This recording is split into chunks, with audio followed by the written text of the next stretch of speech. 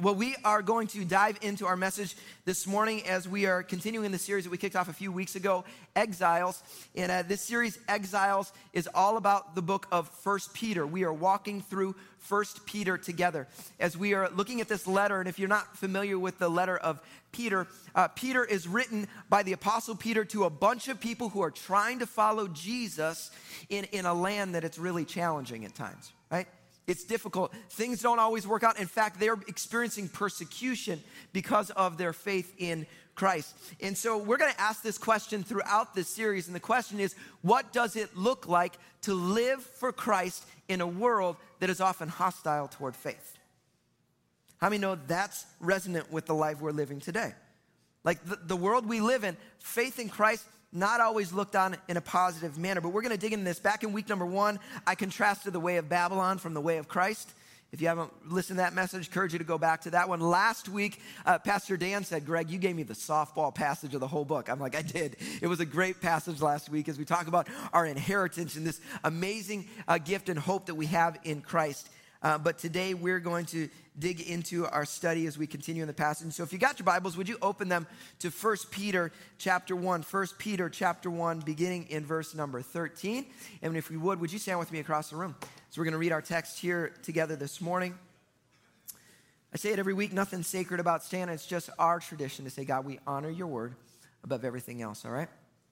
1 Peter chapter 1, beginning in verse 13. I'm going to read about 6-7 verses here.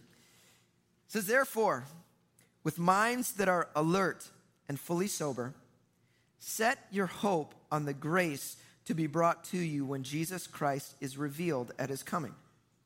As obedient children, do not conform to the evil desires you had when you lived in ignorance. But just as he who called you is holy, so be holy in all you do. For it is written, be holy, because I am holy. Since you call on the Father who judges each person's work impartially, live out your time as foreigners here in reverent fear. For you know that it was not with perishable things such as silver or gold that you were redeemed from the empty way of life handed down to you from your ancestors, but with the precious blood of Christ, a lamb without blemish or defect. Let's pray. Father, we thank you. We thank you for your word. God, I pray that you would speak to our hearts this morning. This is one of those passages that challenges us. And so, God, I pray that we would receive that challenge instead of running away. We'd receive what you have to say to us. And, Father, we would live it out. And we just pray that in the name of Jesus. Everybody said, amen, amen. You may be seated. Well, we missed you guys last week. Like I said, if you missed last week's message from Pastor Dan, go back and watch it. It was such an encouraging word. But we missed you last week because Amber and I were actually out of town at a wedding. Amber's brother, we didn't know if it would ever happen, but her brother finally got married. Praise the Lord, right?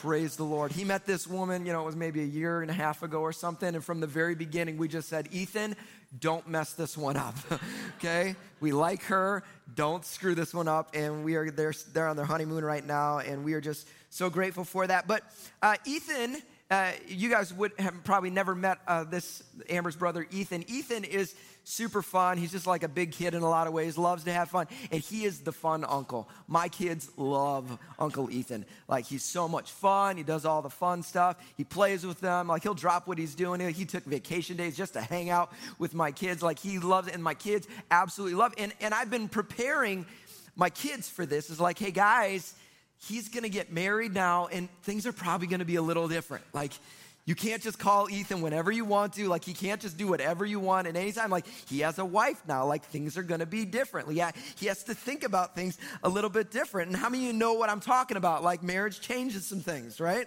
Like, it's good. It's a good thing. In fact, like, I think in my life, it changed. I learned a lot of things when I got married. Like, I remember back when I first got married, I learned about toilet seats functioning in both the up and the down fashion. I learned this. I learned that dirty clothes, actually, they're not supposed to go on the floor. There's a basket for them, which is super great. And I learned that when you have a dirty plate, like, you don't have to put it in the sink.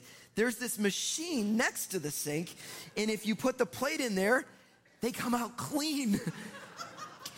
It's this crazy stuff that you learn when you get married because it changes some things. And a lot of stuff in my life beyond that changed when I got married. Like my priorities changed, right? My affections changed. My interests changed. My behavior changed. My vision for the future and what it would look like changed when I got married. And that's how it should be, right? That's natural. So last week we looked at the first half of 1 Peter. Right, this first section. And like I said, this is an amazing passage. It paints this picture of the blessings that we have in Christ, this inheritance that we have. It gives us this eternal vision for the future that I think is foundational to this living hope. We were just singing about it, right? This living hope that we had, it's grounded in Christ, and there is a hope that's in store for us. But then we get to the next passage, which is what we just read together. And it begins with the word, therefore. Right? And I've been working on you guys for years on this one. There's a question you always have to ask when you read the word therefore. What's the therefore? Oh, some of you are starting to get it. It's so good. We're going to say it one more time. What's the therefore? Exactly. You got to ask this question because it's always connected to the previous passage. And if you don't recognize that, you take it out of context. And so when we look at this, we understand based on what we talked about last week, this amazing living hope, based on that, right? Because of the hope we have, because of the inheritance we have, because we've chosen to follow Jesus, despite the fact that sometimes it's hard, despite the fact that sometimes there might be challenges, because of all this, therefore, Peter then begins to lay out, okay, how should we behave? What should our lives look like? How should we live in response to all of this? And just like things change when you get married, right? Just like there's some natural changes in the way you live and behave, he's going to lay out what needs to change for us as followers of Christ, how we need to live as faithful believers in response to this, okay? So that's what we're going to dig into. So this morning, I'm going to give you 3 points and a big so what. So if you're taking notes, this would be the things to write down, all right? We're going to look at this. What does it look like? Number one, Peter would say this: set your hope. Set your hope. Look what it says in verse 13. Therefore, with minds that are alert and fully sober, set your hope on the grace to be brought to you when Jesus Christ is revealed at his coming. When my kids were younger, we had a 2009 Chrysler Town & Country. It's pretty sweet, okay? We bought it used. It was burgundy. We hated the color. We don't like the color burgundy, but it was all they had, so that was what we bought. I sold that car within 3 years because I dropped $7,000 to $8,000 in repairs in that car in 3 years. Super fun. Love cars, okay? But there was one specific part about that car that used to drive me crazy, okay? I'm going to put a picture up here on the screen. So this was in the dash of the car, right? You got the whole big thing. Right in the center, there was this little clock. It was only about this big.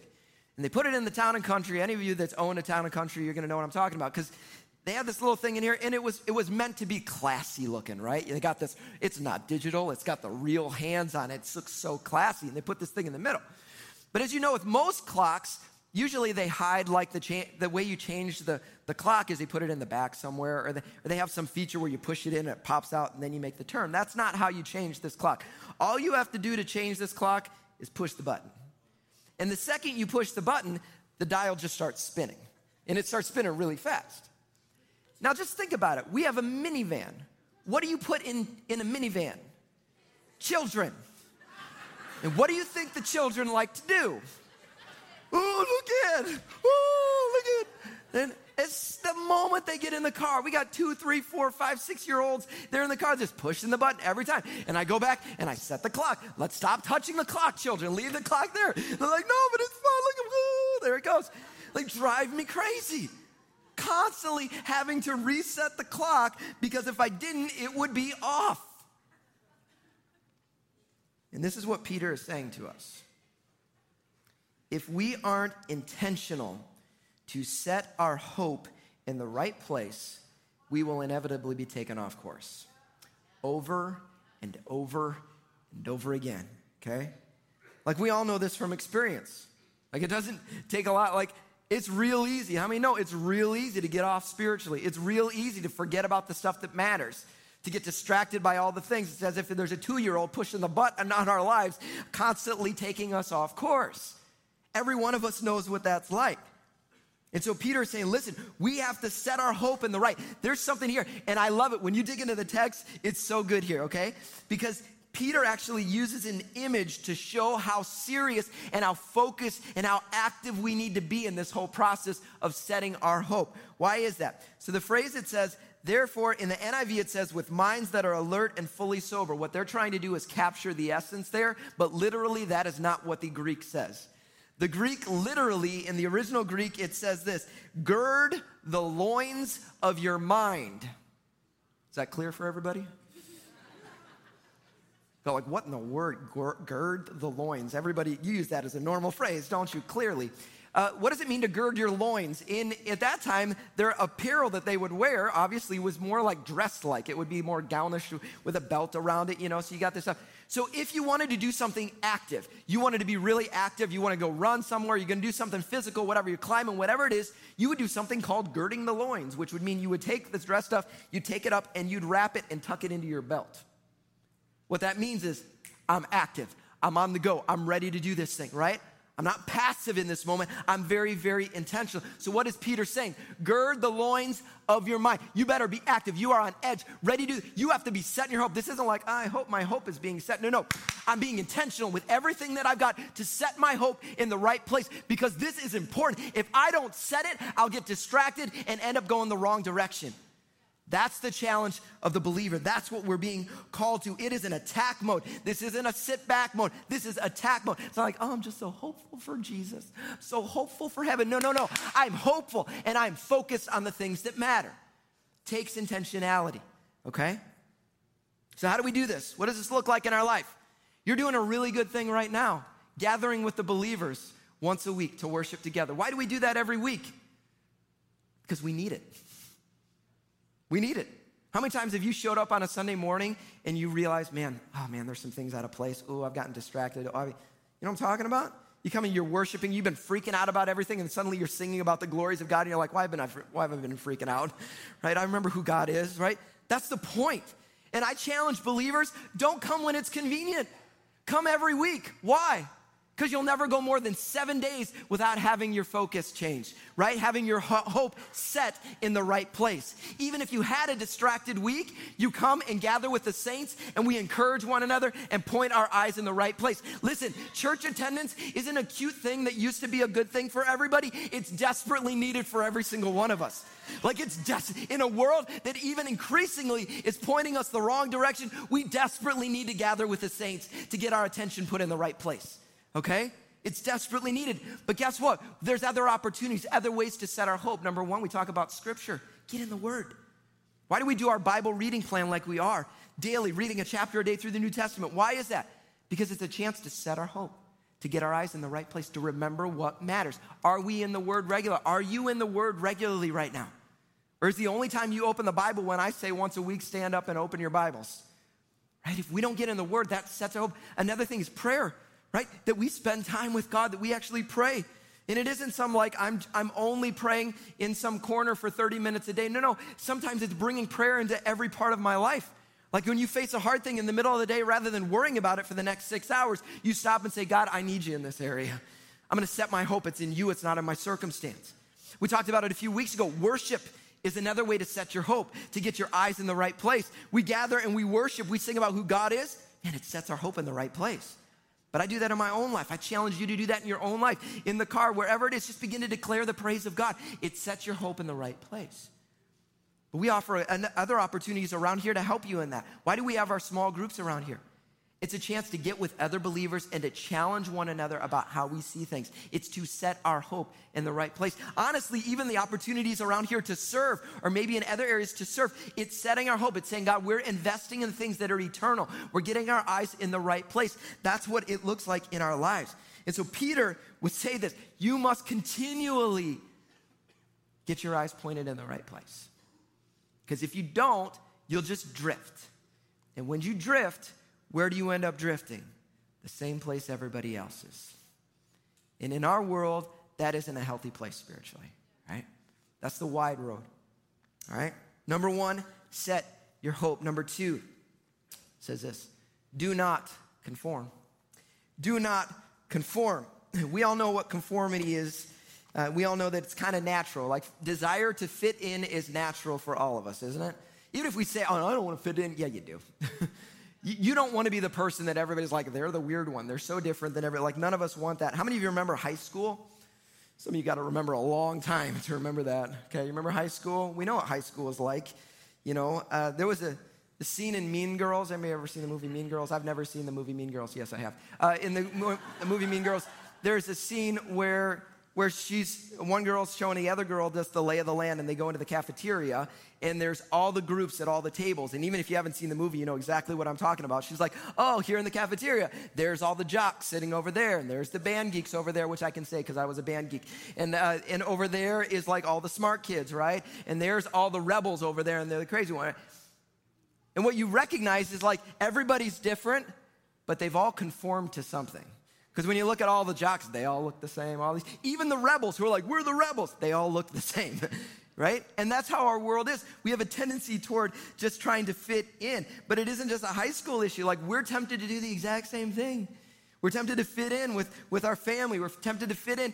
Even with your family, you don't even feel tempted. You just do conform to your family. Like, have any of you ever had somebody say, oh man, you're just like your father, just like your mother, and you're like, oh no. None of us choose that we want to be like our fathers or mothers. It just happens because we're around them. Like, oh no, that just happened, right? So we conform to that. We conform to the friends that we have around us in the relationship. We conform to culture. If we're not intentional, we end up just conforming to the culture that's around us, okay? But what kind of conforming is Peter actually speaking about here when he says this? Look what it says in verse 14. He says, as obedient children, do not conform to the evil desires you had when you lived in ignorance. What's he talking about there? He's speaking to them about their past. Because he's speaking to them as people who used to not follow Jesus, but now they are following Jesus. He's saying, listen, I'm going to talk to you about your past. And that past is actually representative of just the normal way of the world and the land that we live in. He's saying to them, you used to be ignorant. You were ignorant. You didn't know any better. You were foolish. You headed in the wrong way. You didn't even know you were heading the wrong way. This is before you knew Christ, before you knew there was hope, before you knew there was a way to live your life. You didn't know any of that stuff. So you were just ignorant, living that way. And because you didn't know any better, you ended up following a lot of evil desires that you had. You ended up engaging in things that you shouldn't have done. You ended up avoiding doing things that you should have been doing. You ended up on the wide road, like we say. Jesus talked about this wide road. You were just heading where everyone else was heading. And he's saying this, don't do that. Just don't do that anymore. You've been given this hope. You've realized that there is another way of doing things. You realize that there is a greater purpose in this life. That's your old way. Don't live that way anymore. Instead, do not conform to that way. Instead, live differently. I shared this back in week number 1. I talked about the way of Babylon that's all around us.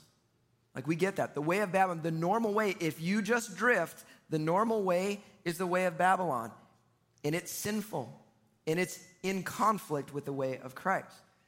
The Apostle Paul talks about this, and I just want to pull this passage up from 2 Timothy. When Paul's talking to Timothy, he gives this list. And I want you to read this list, but I don't want you just to read this list and say, you're right, there's all those evil people out there. I want you to say, okay, am I allowing any of this in my heart? What Paul's talking about is, listen, people will be lovers of themselves, lovers of money, boastful, proud, abusive, disobedient to their parents, ungrateful, unholy, without love, unforgiving, slanderous, without self-control, brutal, not lovers of good, treacherous, rash, conceited, lovers of pleasure rather than lovers of God, having a form of godliness but denying its power. See, this is the way of the world. This is the way that if we're not intentional, we'll end up just conforming to doing these kind of things. And Peter's saying, don't do that. Don't conform. Instead, he gives us a different phrase, because what's the first 2 words in the NIV, or first 3 words? It says, as obedient children. As obedient children, don't conform to this way. Now, a lot of us, we don't like the word obedient. Like, no, I'm going to pave my own path. I'm going to do my own thing. But you know what Scripture says is the primary way that you show God that you love him? Is by obeying what he's asked of you. What did Jesus say? If you love me, obey my commandments. Obey what I have spoken. Obey my words. Obey my teachings. There is an attitude that says, I'm willing to obey, to surrender the ways that are natural to me and instead to be an obedient child. Again, some of you were the rebel child when you were younger, right? Some of you, you're like, that's not natural for me. I get it. That isn't natural. It's called supernatural. That's why we need the indwelling, the Holy Spirit inside of us to operate according to his will. But that is what we are called to in those parts in our lives when we see ourselves going this way. The inverse of all of these is actually the way of Christ. And we say, God, would you break that? Instead of me trying to rebel and head with everybody else, God, would I be an obedient child that doesn't conform like everybody else does, but actually pursues to do things and to live in a way that is honoring and submitted to yours and not my own way, all right? Do not conform. Hear this. You're going to be challenged by this one every day for the rest of your life. Conform. Everything in our world is just conform. Just go along with what everybody else is saying. Saying, don't do that.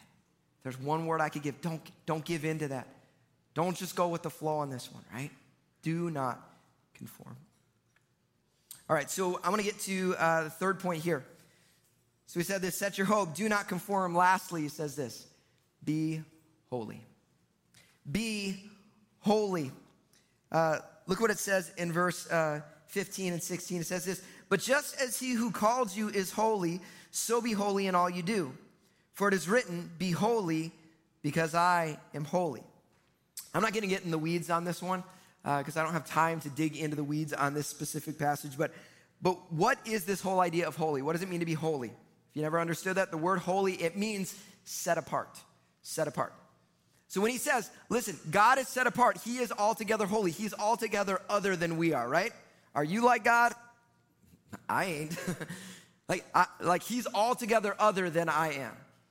He is holy. But he's saying as he is set apart, he's calling us to also be set apart. That we would be holy, that we would be altogether other from those around us. But the usage of this word specifically, when we see holy in this specific passage, it carries with it the idea of sinless, pure, and upright.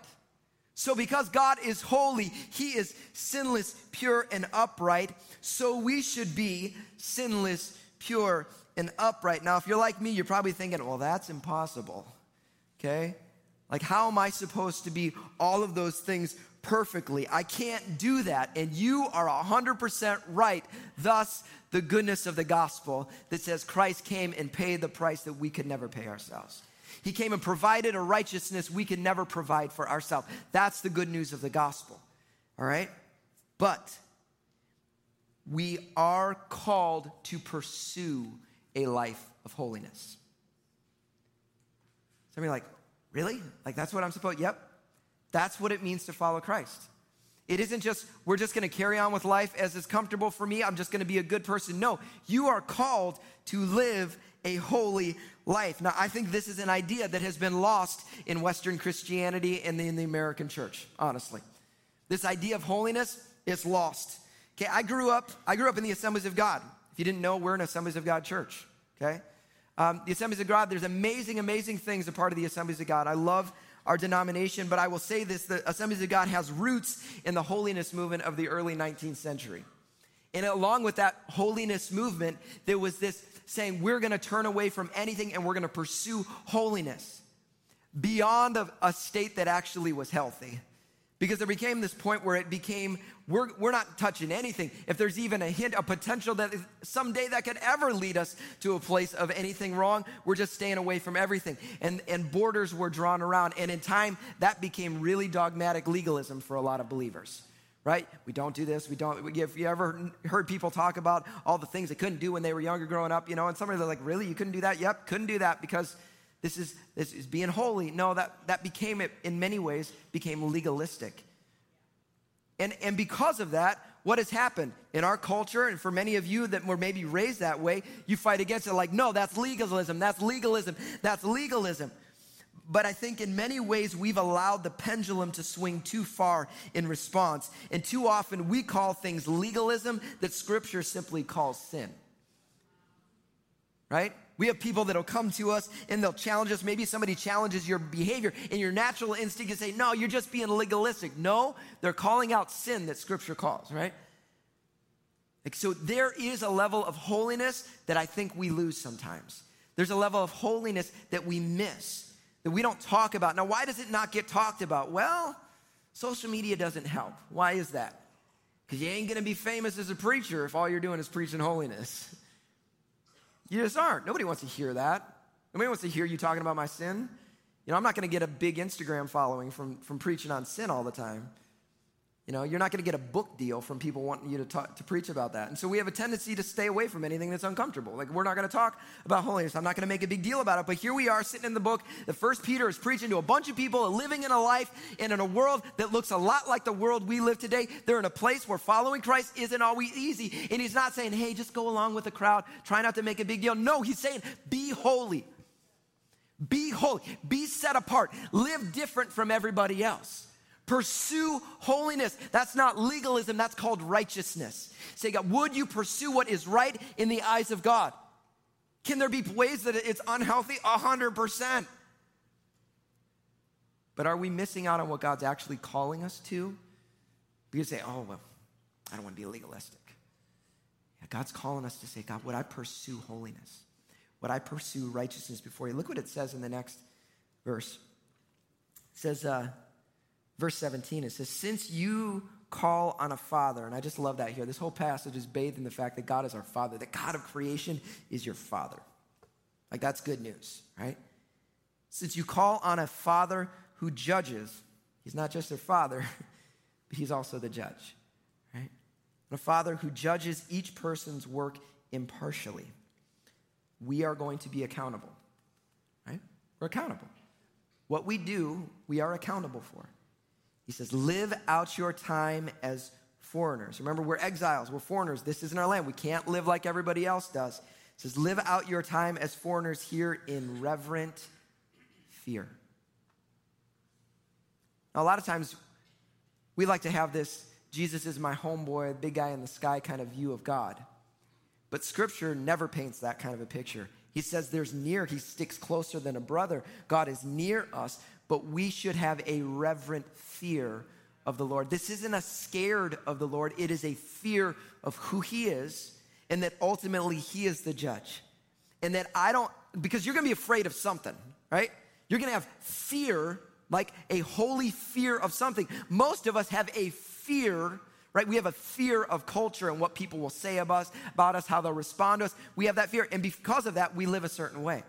And he's saying, if you want to follow Christ, hey, you need to have that kind of a healthy, reverent fear of God, because that will then transform the way you behave, the way you live, and what you prioritize in your life. And so when we talk about this whole idea of being holy, it's saying, God, I have a reverent fear of you, and I want to follow what you say, not what I think. All right? All right, so we walked through this in we've talked about setting our hope. We talked about do not conform and be holy. How many think that's a little bit of a high call? Like, why? You aren't all just shouting me down saying amen when I'm talking about being holy. Like, nobody's saying, amen, I want to. No, that's like, it's total counter to ourselves. Like, it's literally, I got to die to me? What? I don't want to do that. You don't want to do that. Like, this is a high call. So why in the world would we do this? Like, this is challenging. Although we have the Spirit empowering us, it's still going to require effort on our part. We're going to have to do something here. Why would we do that? Do we just do it because of last week's passage that said, oh, we have this inheritance, and so it's just delayed gratification. Just hold on and try and be good now, because later on, it'll be worth it. Is that the reason? I mean, I think it helps us see things when we recognize that there is some truth to that in some way, but I don't think that's the motivation. Nor do I think that's what Scripture paints the motivation as. And so I want to get to our big so what this morning. I always say, so what? What's the point of this? If you take away everything else, it's this. Our faithfulness is a response to his faithfulness. Our faithfulness is a response to his faithfulness. We're not responding to just, oh, well, this is what I got to do. Otherwise, faith becomes do's and don'ts. I'm just doing stuff because that's what I have to do if I want to go to heaven. So I need to be good, and I'm going to do this, and I'm not going to do that. Like, that is a really, really ugly version of faith. It's very, very toxic, and it totally misses the heart of the gospel. Because at its heart and its core, the gospel is a love story. The gospel is a love story. Those of you who've been married before, did you get married because of some formula? Like, you sat down and you did all the calculations, you had all the check boxes, you were like, oh, this makes sense to me. I think I'm gonna go ahead and get married now. That's not why you get married. You got married because you fell in love. And you decided, you know what? I'm all in. Like, I love you. And I don't even know what it all means. I don't know what all this is going to entail, but I'm in. If you've been married for a little while and you go to a wedding and you see a couple young people saying, like, in sickness and in health, you know, when riches poor and like till death do us part. If you've been married for a while, you listen to people say that, you're like, they have no idea what they're talking about. They have no idea what that really means. It's so cute that they're saying that right now. Right? Because you don't know what that means. They're just diving all in. They're saying, whatever it is, whatever it takes, I'm in on this thing. See, this is what the gospel is supposed to be. We're not responding to a book that gives us a list. We're responding to a God who has invited us in. And what does it say? In verse 18, it says, for you know, it's talking about this hope we have, you know that it was not with perishable things such as silver or gold that you were redeemed from the empty way of life handed down to you from your ancestors. God didn't just say, I'm going to pay them off a little bit. No. So what was it purchased with? With the precious blood of Christ, a lamb without blemish or defect. Why do we respond faithfully to Christ? Why do we say, God, I'm willing to pursue holiness? Why is that? Because he's the one who came after us. He's the one who laid his life down on our behalf. He's the one that surrendered to us. You ever watch those movies and there's that moment where somebody is willing to lay their life down for somebody else and they're like, I'll go, and everybody's like, oh, they're all crying. Why? Because there's nothing more beautiful than someone who would be willing to lay their life down for another. And that's exactly what Christ did on our behalf. While we were still sinners, Christ died for us. Sinners, it did not deserve anything. It was not just a man. It was the God of all creation humbling himself and coming to earth to lay down his life for us. And the invitation for us is, would we, because of his great faithfulness that we didn't deserve, that we didn't purchase, that we can never earn, in response to that faithfulness, God, can I be faithful to you? Can I give my life for you? See, we don't live for Christ because the book says to. We respond to the love of the one who loved us first, the one who was faithful when we didn't deserve it. And so this morning, I just want to take a moment to ask you, just to have you think about it, to allow the Holy Spirit to speak. Okay, God, am I living faithfully in response to your faithfulness?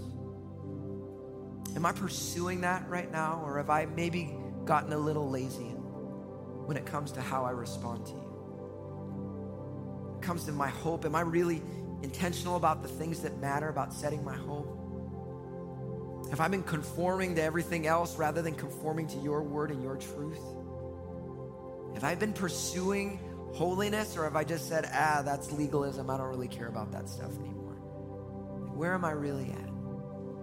Because ultimately, I don't know about you, but I want to respond to the grace of God with all that I've got. To say, God, forgive me. When I've gotten, of course, forgive me. Thank you for the grace to give me another chance. But Lord, I want to pursue you. I want to live in response to your goodness and your faithfulness. The invitation's there this morning. There may be some of you here this morning that would say, yeah, Greg, I'm a little off course in a few things. I want to bring my heart back to Christ again. There's others of you that would say maybe you've never responded to Christ. And I want to give you an opportunity to do that as well. Would you bow your heads, close your eyes across the room? Father, we thank you for your faithfulness. We thank you for your goodness. We thank you that you made a way for us. We admit that we go the wrong way so often, Lord Jesus. This morning, we're just taking a moment to bring our hearts back before you. With every head bow, every eye closed across the room, if you're here this morning, you would say, you know what? I've never surrendered my heart to Christ. I just never have, or it's been a really long time and I need to recommit my heart to Christ. I've just been going along. It's like a lazy river. I've just been going wherever the water takes me, and I don't want to do that anymore. I want to respond to Christ and surrender to him. If that's you this morning, with every head bowed and every eye closed, would you just lift a hand across the room and say, God, I want to respond to you. I need to respond to the hope in Christ. Yeah. If you're online, I would encourage you to respond as well. I'll give another moment if there's anybody else who wants to respond. Several hands that have gone up. Allow the Holy Spirit to call you. Thank you, Lord. Thank you, Lord. If that's you, I just want to encourage you to pray in your heart as I pray out loud. Father, I thank you so much that you love me, that you have called me to yourself. Father, I want to surrender myself to you. I admit I'm a sinner, but I believe in Jesus. I believe that he died and rose again to bring salvation. I ask that you would forgive me of my sin. God, I make you my Lord. Make Jesus Lord over my life. Help me to live for you, to pursue these things, not because I'm the one that does it right. You're already making me clean and pure in Christ.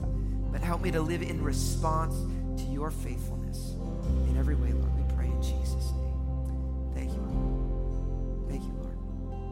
Thank you, Lord. With every head bowed, still there's some of you here this morning, and I just want to give an opportunity for you to respond. You say, you know what, I'm a follower of Christ. I am a follower of Christ, but if I'm honest, I've gotten a little off course in a few areas of my life. I've been getting distracted. Faith has kind of been on the back burner. And I just, as an act of surrender, just want to say, God, I want to put you back at the front of my life. I want to let go of some of those other things. If that's you, just with every eye closed, every head bowed, just as an act of surrender, say, yeah, Jesus, that's me right now. Would you just lift your hand across the room and say, God, I want to lean in again. I want to lean in again. Yeah, across the room. Thank you, Lord. God, thank you for the invitation that you're constantly inviting. Your arms are open. It's a question whether we're going to run to you.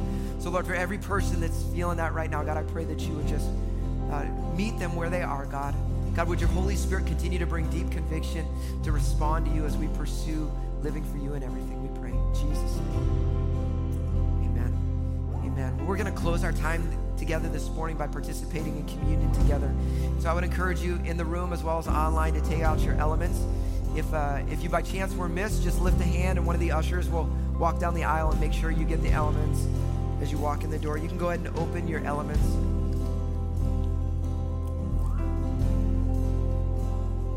It's an opportunity, though, for us to just be reminded of the hope that we have in Christ, right? To be reminded of what he did for us. This isn't just some ritual that we do because we have to. This is a chance for us to remember his faithfulness and to inspire our faithfulness. And so we say, thank you, Jesus, for your body. We thank you for your blood. We thank you that you paid a price we could never pay, God. You provided what we could never provide for ourselves.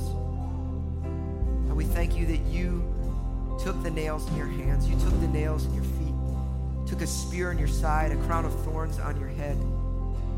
You took the lashes on your back. You took the ridicule and the mocking of people around. You took the spit of people who spit in your face. And yet you did it with love in your eyes, saying, Father, forgive them because they don't know what they're doing. And God, we are those people that don't know what they're doing so often, Lord. We thank you that you are a God who chooses forgiveness in the face of that. I thank you for that, God. The night he was betrayed, he said he took bread and he broke it. He said, this is my body. Can we eat together? Thank you, Jesus. Thank you, Jesus. The same way after dinner he took the cup. He said, this is the blood of the new covenant. Can we drink together? Would you stand with me across the room?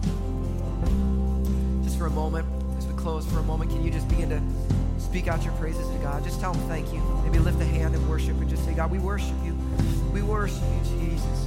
We worship you, Jesus. We worship you, Jesus. Holy are you, God. Holy are you, God. We bless your name. We bless your name, Jesus. We lift up a holy God. And we thank you for your Son, for your sacrifice, for your blood, Jesus. For your blood, Jesus. Oh, come on, sing hallelujah and hallelujah. Praise the one who set me free. Hallelujah. Death has lost its grip on me. You have broken every chain. There's salvation in your name, Jesus Christ, my living hope. Sing hallelujah, hallelujah.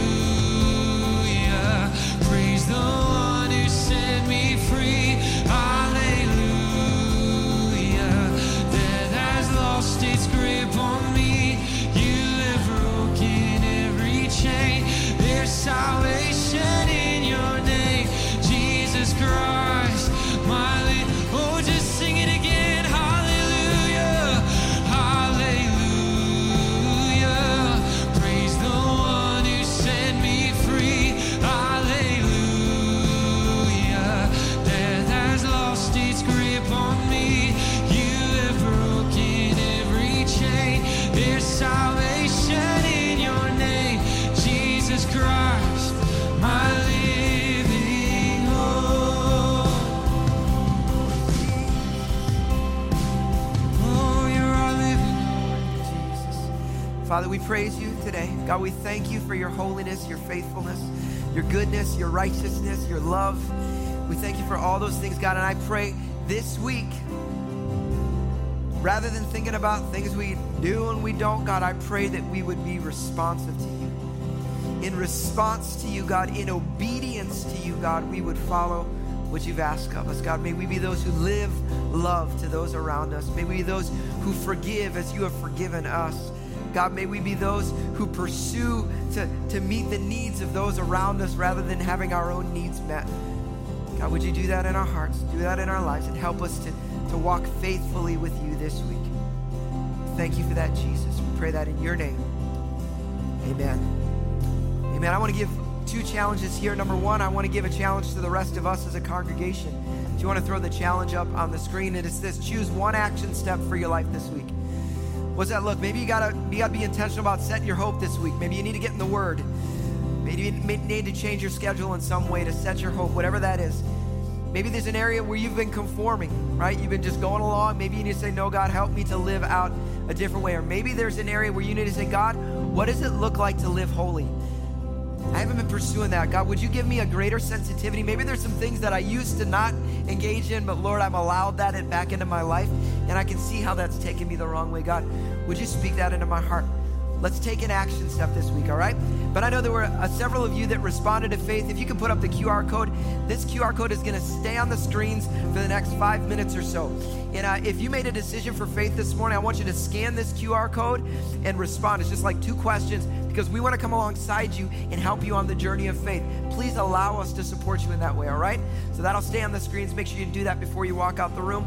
But I'm going to invite our prayer team forward. They're going to be here. If you need prayer for anything, please come and receive prayer. Otherwise, as you head out there, I think we got some like popsicles or something like that for you on the way out the door this morning. So a little treat for you. So have a great 4th. We love you guys. We'll see you back next Sunday.